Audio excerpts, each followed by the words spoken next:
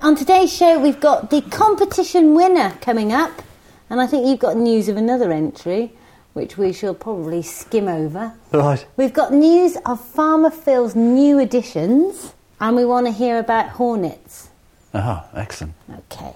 But first, I've got this email from Martin Wood, and he says, "Dear Heather and Richard, I wanted to email to say thank you very much for using my review on iTunes on your blog. It made my day. Since Wiggly Wigglers were recommended to me by a friend when I was looking for a variety of bird boxes for my father's new vicarage garden in Surrey, which came with an acre of woodland, I have thoroughly enjoyed the output from your company. By that, I mean not just the products, which are great quality, I didn't pay him honestly, always been delivered promptly, but also the awesome podcast and your blog. I really value interaction when I shop, driving my wife mad by stopping to chat with everyone everywhere where we shop. Your business is proof that internet shopping can still have that element, and putting my comments on your blog made me feel I could still shop online and have fun and the human interaction of face-to-face shopping. Anyway, enough of this gushing," he says. "I thought you may like to see these pictures of some surprise visitors in our garden this morning." Oh, great. I was looking out of my window at the road and I saw a cat behaving strangely. Let's not go there, he says. And I looked to see what it was tracking and saw a family of ducks, mum, and 11 new ducklings wandering down our sunny cul-de-sac, miles away from any water other than the River Avon at Avonmouth. When spooked, the ducks shot under a parked car and mum took off. I'm not sure whether interfering was a good idea or not, but I rounded them up in my tub truck and relocated them to my garden. Mother Duck has returned and has led her brood to a neighbour's garden where they seem to be happy. Keep up the good work, Martin. And then the funny thing is, you know when people put a disclaimer on the bottom of their email? Yeah. He says, "Please address all complaints to the Monsanto Corporation." Oh, fantastic. These are great photos. Look at these little tiny fluffy mallards. I should put them up on my blog, wigglyWigglers.blogspot.com. Yeah. But what have we got there, Rich? We've got, how many are there? 1, 2, 3, 4, 5, 6, 7, 8, 9, 10, 11. Oh, 11 little ducklings. Little mallard ducklings, great. And it's interesting, he says he wasn't sure whether he did the right thing in interfering, but I've got a feeling if he hadn't have done, then chances are the cat would have either killed them, most of them, or they've got run over or something like that. So, not that I'm biased, but they're incredibly vulnerable at this stage. You know, interestingly, the duck might have 12 ducklings, 13 ducklings or something sometimes, but in 2 or 3 weeks, you'll only see 1 or 2 with her. Chances are most of them get killed off. So at least he's helping to protect them a little bit like that. And if they're in some sort of sanctuary of a neighbour's garden or something, they stand a good chance. But they will nest in the most peculiar places and then take their young a long way to a river or a pond. So they'll nest a long way from a watercourse. Why? Generally for the sanctuary of that nesting spot. So if there's a suitable nesting place, it doesn't always necessarily need to be close to a pond or a river. If it's quiet and secluded, because a duck will have been sussing it out for several days, if not several weeks beforehand. But then, of course, she's got to get the young to that place afterwards, and that's where the real danger hits. They walk about quite a long way here, don't they? They walk, it's a mile or so between our pond and the next one down in Blakemere, and they'll walk backwards and forwards. You catch them walking up the road. Yeah. But interestingly, their biggest predator here is not Noah or the buzzards or the things that you might expect. It's the crows, by and large. You get a big crow, and he'll pick them off quietly, and they're very nearly defenceless. You know, there's not a lot they can do to protect themselves. No, I've seen crows come down, and the mother's going ballistic, trying to herd up a great big brood, and little ducklings going all over, they're all panicking because they don't know really what to do, and the crow will come down because they're very savvy, very shrewd, come down, grab a duckling, and then off to takes it away in its beak, and there's a little duckling flapping away with its little fairy wings, and it can't do anything about it, and the mother's going crackers, and they take loads like that, which is such a shame. I mean, it's nature, I guess, but is it such a shame because the ducklings seem so sweet and yellow and fluffy? I think so. It's that human sentiment. Yeah. Crows are not very black nice, and sinister, and the duckling is they're particularly pretty. Unpleasant personality. Crows. They're very aggressive and nasty, I think. I don't like... seagulls can be. Herring gulls are a bit the same idea. But the smaller gulls are much nicer temperament. But big old crow, I don't like them much. I've seen ducklings at Boscastle, there's one example, come down from the river into the harbour area there, and within 15 minutes I've seen the whole batch of ducklings slaughtered by the herring gulls, taken all away. Within 15 minutes the mallard has no chicks. Why didn't you do something about it? You can't do anything about it. You can't. Well, you could if you had a shotgun. But, I'm not sure you're not allowed to shoot gulls, are you? You can get a licence in certain places. It's not like officially crows. They're protected. Yeah, they are protected. A crow, you can shoot a crow as vermin, but you can't shoot gulls, I don't think. See, gull populations have exploded off the back of landfill sites and whatnot. And also you can't harvest herring gull eggs anymore. Years ago folks could go and get a load of herring gull eggs from the cliffs, and that used to feed a lot of the villages at certain times of the year because they're dead tasty. But it's illegal to do that now, so as a consequence gull populations have exploded and compromises populations of other species. So, time to find out the competition winner and the answer to...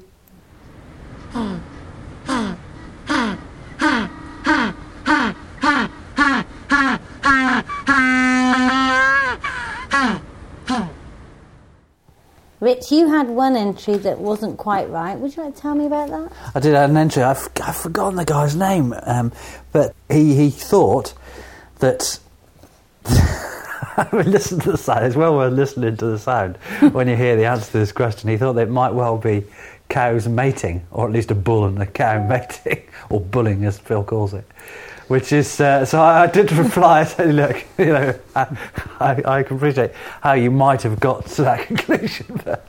To be quite honest, they don't make any noise particularly when they're doing that, as Rich and the recycling officers found out the other day. So they're quite quiet, aren't they? They don't make a lot of racket about it. So I'm afraid that wasn't the right answer. Really, that wasn't penguin performing. No, but that was the clue, wasn't it?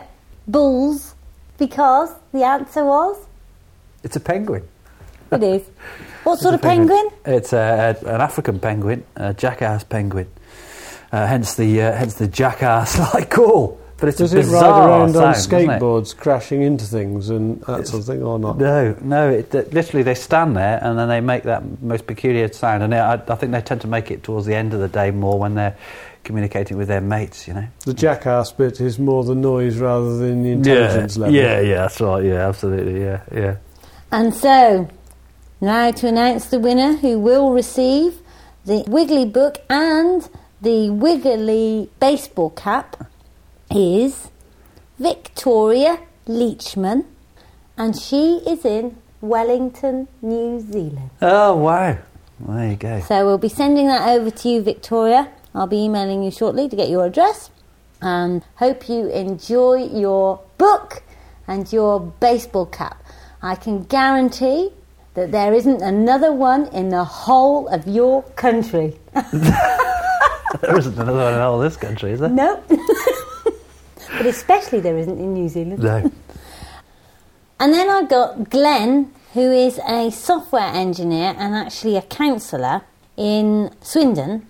And he has written a whole piece about the can of worms and what it's meant to his lifestyle.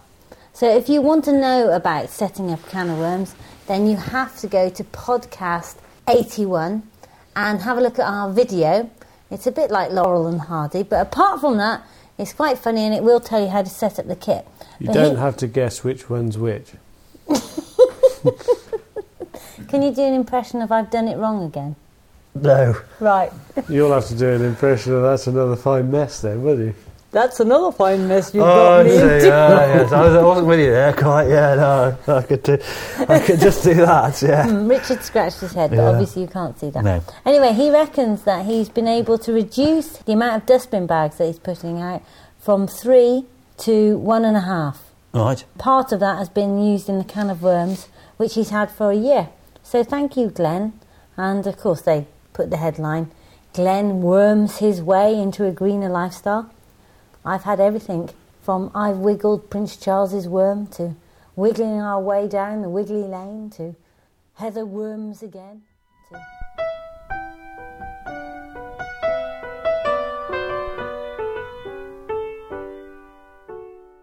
I want to hear about your hornets, Rich, but just before we do that, if you haven't had a chance to subscribe to the Wiggly E-News, do it. You get all these deals at the moment. There's tons of tulips, and they're 30 quid. Bargain. I mustn't say deals, but there does happen to be that secret deal. Right. Not for long though, because I know that Anne's picked all the tulips now. Yeah. Actually, by the time this goes out, they'll be gone. But they'll be the next great thing. So. That's a really good deal, that. Yeah, that was a really good deal. You've missed it. Sorry, listener. But there you go. You should subscribe. Rich, tell us about your hornets. The hornets. Let me prod a hornet's nest. We had a little chat about hornets last year. Do you remember at the NEC? The NEC Gardens, and I brought one in, or someone brought one in and said, "What's this, Rich?" I said, "Oh, it's a hornet." This year, I've got a hornet nesting in a hollow telegraph pole I've terraced a vegetable patch. We live on a bank. And I've got these old telegraph poles that I've used to terrace, and of course the middles of these telegraph posts tend to rot out first.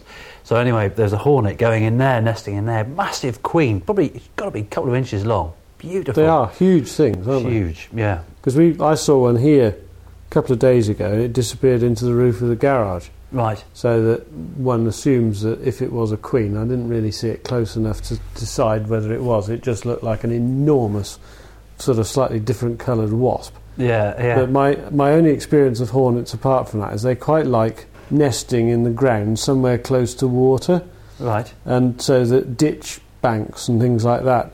And that's fine until you're cleaning the ditch out with the digger and you put the digger bucket through the hornet's nest. Yeah. Because they seem to know where the driver's seat is. Yeah. It's not good then. No, definitely not. Well, I think the people... I mean, hornets are obviously a lot bigger than wasps, but the difference between a hornet and a wasp to look at instantly is that the hornets are brown and orange, whereas wasps are black and yellow. I was going to say they are a different colour, aren't they? But the configuration... Wasps are a lot more aggressive as well, I think. Hornets are pretty aggressive when you put a digger bucket through their own. Yeah. But they're a lot more docile, and you can often hear one coming past by that line, really dull. Can we have that again? There, Rich? It's more of a really, really, as opposed to a buzzing. wasp. Yeah, and deeper than a bumblebee as well. Can I have a wasp one? No. Oh. but I was quite chuffed with this, but now I have to be careful. I must make sure I mention it to Sarah, because if she's there blundering around trying to water the peas and stands on the top of the telegraph post. But having said that, we can Rich, negotiate our way around it. Make sure you know which telegraph pole it is, because when Rich is blundering about and moves the wrong one, and yeah. Do they have any benefits? Are they any use? They are. They're incredibly significant. And, many years ago, 20 years ago, they were rare. You didn't really see hornets up this far. They were sort of restricted to southern England. But now, I've noticed the last few years, there's quite a lot of hornets and nesting. And people have mentioned that they've got hornets nesting in various places. But they're very predatory. They're very predatorial, and they'll take literally hundreds of thousands of pest insects, grubs and larvae and all sorts of things to feed their own larvae with when they set up a nest. Because not only hornets, you and I have seen, we've sort of got one or two others of similar families, aren't there? There are pine wasps, which I hadn't seen until the last sort of couple of years. Right. And things like that. And I assume that their success is probably related to the same reasons that the hornets might be doing better. I think milder winters. Yeah, I think milder winters. Pine wasps are different. They're not a wasp in that we imagine in the conventional sense, in that they sting and then they have big nests and whatnot. And they literally sort of drill into a pine tree or a softwood tree, a coniferous tree of some description. And lay their eggs in there, and then the larvae obviously develop inside there and are feasting on the wood. But hornets make their nests from wood, and so rather than bees that make their nests from wax, the combs that the hornets make, so the hornet will go out, and you'll often see them on invariably it's kind of hardwood, but sometimes it's kind of oak benches and things like that, and they'll be scraping away at the wood. And they'll mix that wood scrapings with liquid vegetable matter and whatnot and mud and things, and they'll use that to create their nest with. So it's kind of an ingenious affair. A lot of work involved.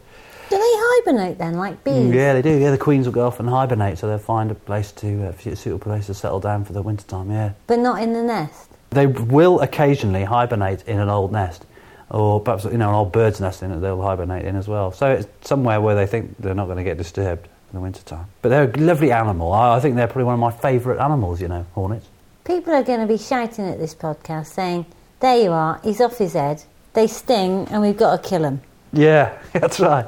But it's such a shame. And you're right, listener. He is off his head. Yeah. But, maybe that part. But the rest of it, I mean, as we talked about last week, our wasp nest that we found in the bird box at the end of the Wiggly garden. Yeah. We can leave it there because it's not going to hurt anybody, and in many respects it will benefit the garden and certainly the vegetable patch. It's great. You can watch. If you're looking at ivy flowers, for instance, you always get a whole plethora of insects feasting on the nectar and pollen that the ivy flowers produce. And you can often watch hornets and wasps, for that matter, stalking insects. They're kind of hovering over, looking for a vulnerable insect that's not going to get off that flower quick enough. And then, poof, bang, they've got it, and it's off back to the colony to feed a developing larvae with. So, yeah, fantastic things. I found a website about Vespa crabro. Is that right? Vespa crabro. The hornet. And it says, because of their size, hornets make a louder hum than wasps, but in spite of their reputation, they are relatively docile and will rarely sting. So there you are. And then it says, but if they do sting, you will know about it. Yeah. Oh, yeah. Yeah. It's going to hurt. The pain is roughly proportional to the size compared to a normal wasp. So hope that nobody gets stung this summer from leaving your hornet's nest on the advice of Richard. And just to make an official disclaimer from Wiggly Wigglers, if you do want to stamp on it, that's up to you. No, best not to stamp on it. I was going to say, that's not what to do, whatever you do. Okay, if you want to run quickly, please do that. Onward to more friendly creatures. Right, more friendly creatures. Oh, okay. Yes, in anticipation. What are these little royalist creatures that are coming here then, Phil? Well, ever since I've been a very little person, there are several things in life that I've always aspired to. One of them has always been some of these. Now, my father has always said, I can't have any of those. And years ago we did have a few, but it didn't work very well. And he said, I can't have any because they tend to graze at about -2 inches, so they ruin the field. Oh, they're right, giraffes. Okay. No, you're lying. I wouldn't be surprised. I didn't think, We've always they are giraffes. We always have one. There's a picture of a giraffe right behind your head now as I look up at the wall. I think this house has probably about 22 pictures of giraffes, if you look really carefully. They're not giraffes, but they are hairy. Right. They're hairy. Donkeys. No, they're edible as well. Well, I'm not saying a donkey isn't edible, but I probably wouldn't eat donkey out of choice. And we are going to eat them. Graze. Hairy. Hairy, but with light pinky coloured skin. Well, it's variable, but you're getting warmer. And we thought the pond and its muddy environs would be... going to have some squealers. Oinkers! Some PRGs. Isn't it exciting? We went to Home Farm and we met up with David Wilson, who's the farm manager for Home Farm, which is at Highgrove. And the thing is, he's passionate about organic farming, but the one thing that stuck in our mind was that he thinks that each farmer should take responsibility and have one rare breed or another of some animal. Right. Didn't he, Phil? Yeah, his point is that rare breeds or old-fashioned breeds have gene pools that we in the future might want the benefit from. Right. And so that, obviously we all know that rare breed pigs, we get fantastic taste and texture of pork from them. Yeah. And he was particularly keen on the fat quality of rare breed pigs. And in modern pigs, the fat quality isn't there. So that, people today don't think in terms of eating the fat because it doesn't taste very nice. And they perceive it as bad for them, whereas actually proper pig fat is both delicious and very good for you. Is it? Because it's the right sort of fat. You sure? Absolutely. More crackling for me. So when I say to Sarah, Sarah says, what do you want for your barbecue tonight? I said, get me some nice belly pork. She says, no, you can't have that because it's fattening. No, but Heather knows more about the fats than I do, but proper pig fat is better for you. Have you any idea what sort of breed you're going to get? Well, we think we probably have a Tamworth and a large black. Oh, okay. Why those two? Because those are the two breeds that David keeps at Highgrove. Right. And also, the Tamworths they're pretty characterful items. They're sort of russet brown and hairy with a long nose, and they're very inquisitive creatures and good laugh. Whereas the old black or large black is a much more traditional sort of. It's what you imagine the old farmyard pig looked like 100 years ago. So it's quite deep, quite blunt, snub nose, right. Ears flopped over. And quite a hairy character, isn't he? Yeah, they're both hairy, and obviously the large black is black. Yeah. It's going to be quite difficult for us, and we've discussed it with Monty as well. Right. Because the whole point is not that we have pets. No. The point is that we keep 2 pigs in our field, and that then, when the time comes, we eat them. Yeah. And I think that's going to be quite challenging. Yeah.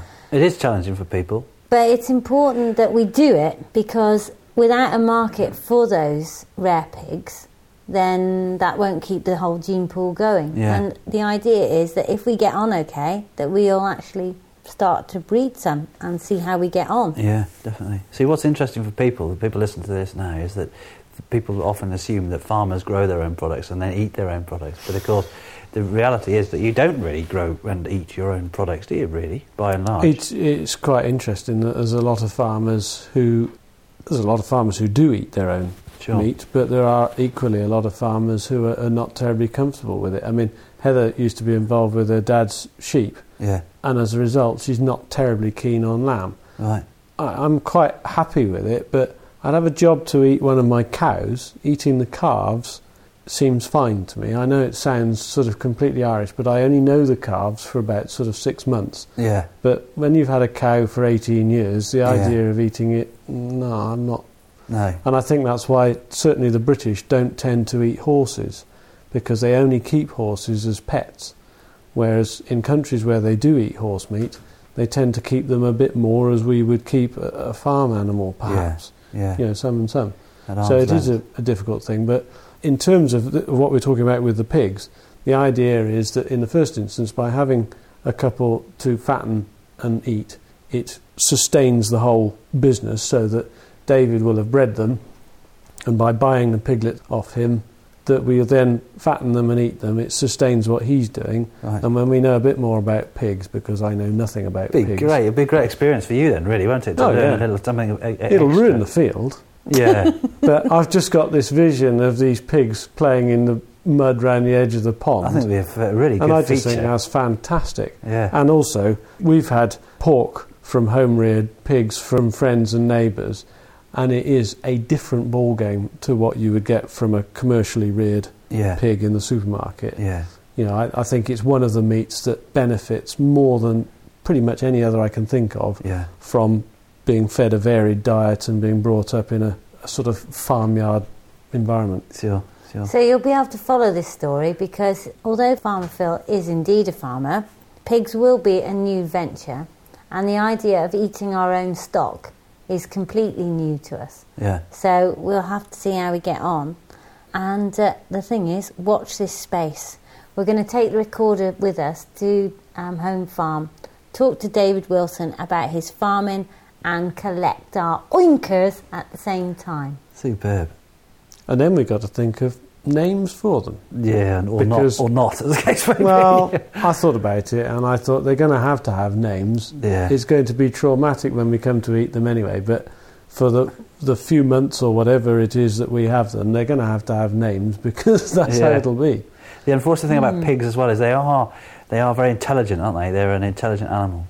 So Winston Churchill used to keep pigs, didn't he? Is that right? Yeah, and I think he said something like, I can't quote exactly what he did say, but he said something like, a dog will look up to a person, a cat will look down on a person, but a pig will look you straight in the eye.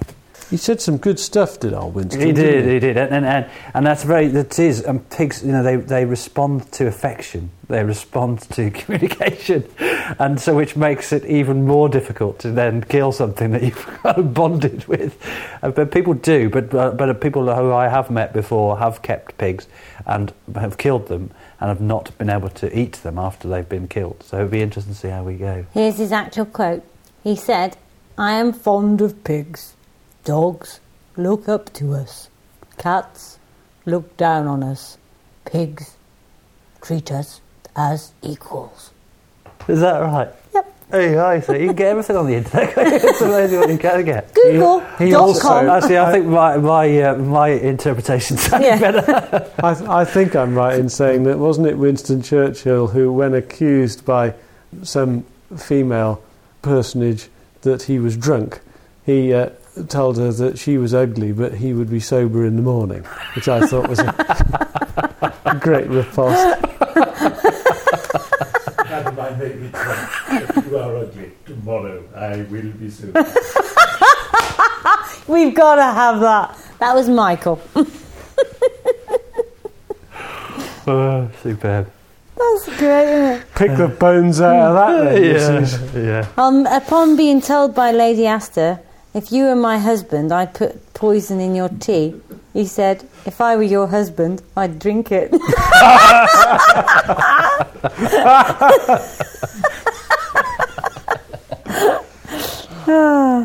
We should have these, shouldn't we? They're like British sayings to go with southern sayings, aren't they? Yeah. Okay, so next week we've got lots coming up on the show. Join us then. It's been lovely to have you. And it's goodbye from Heather on the Wiggly sofa. And goodbye from me, Richard. And goodbye from me, Mr. Heather Gorringe. No, Farmer Phil.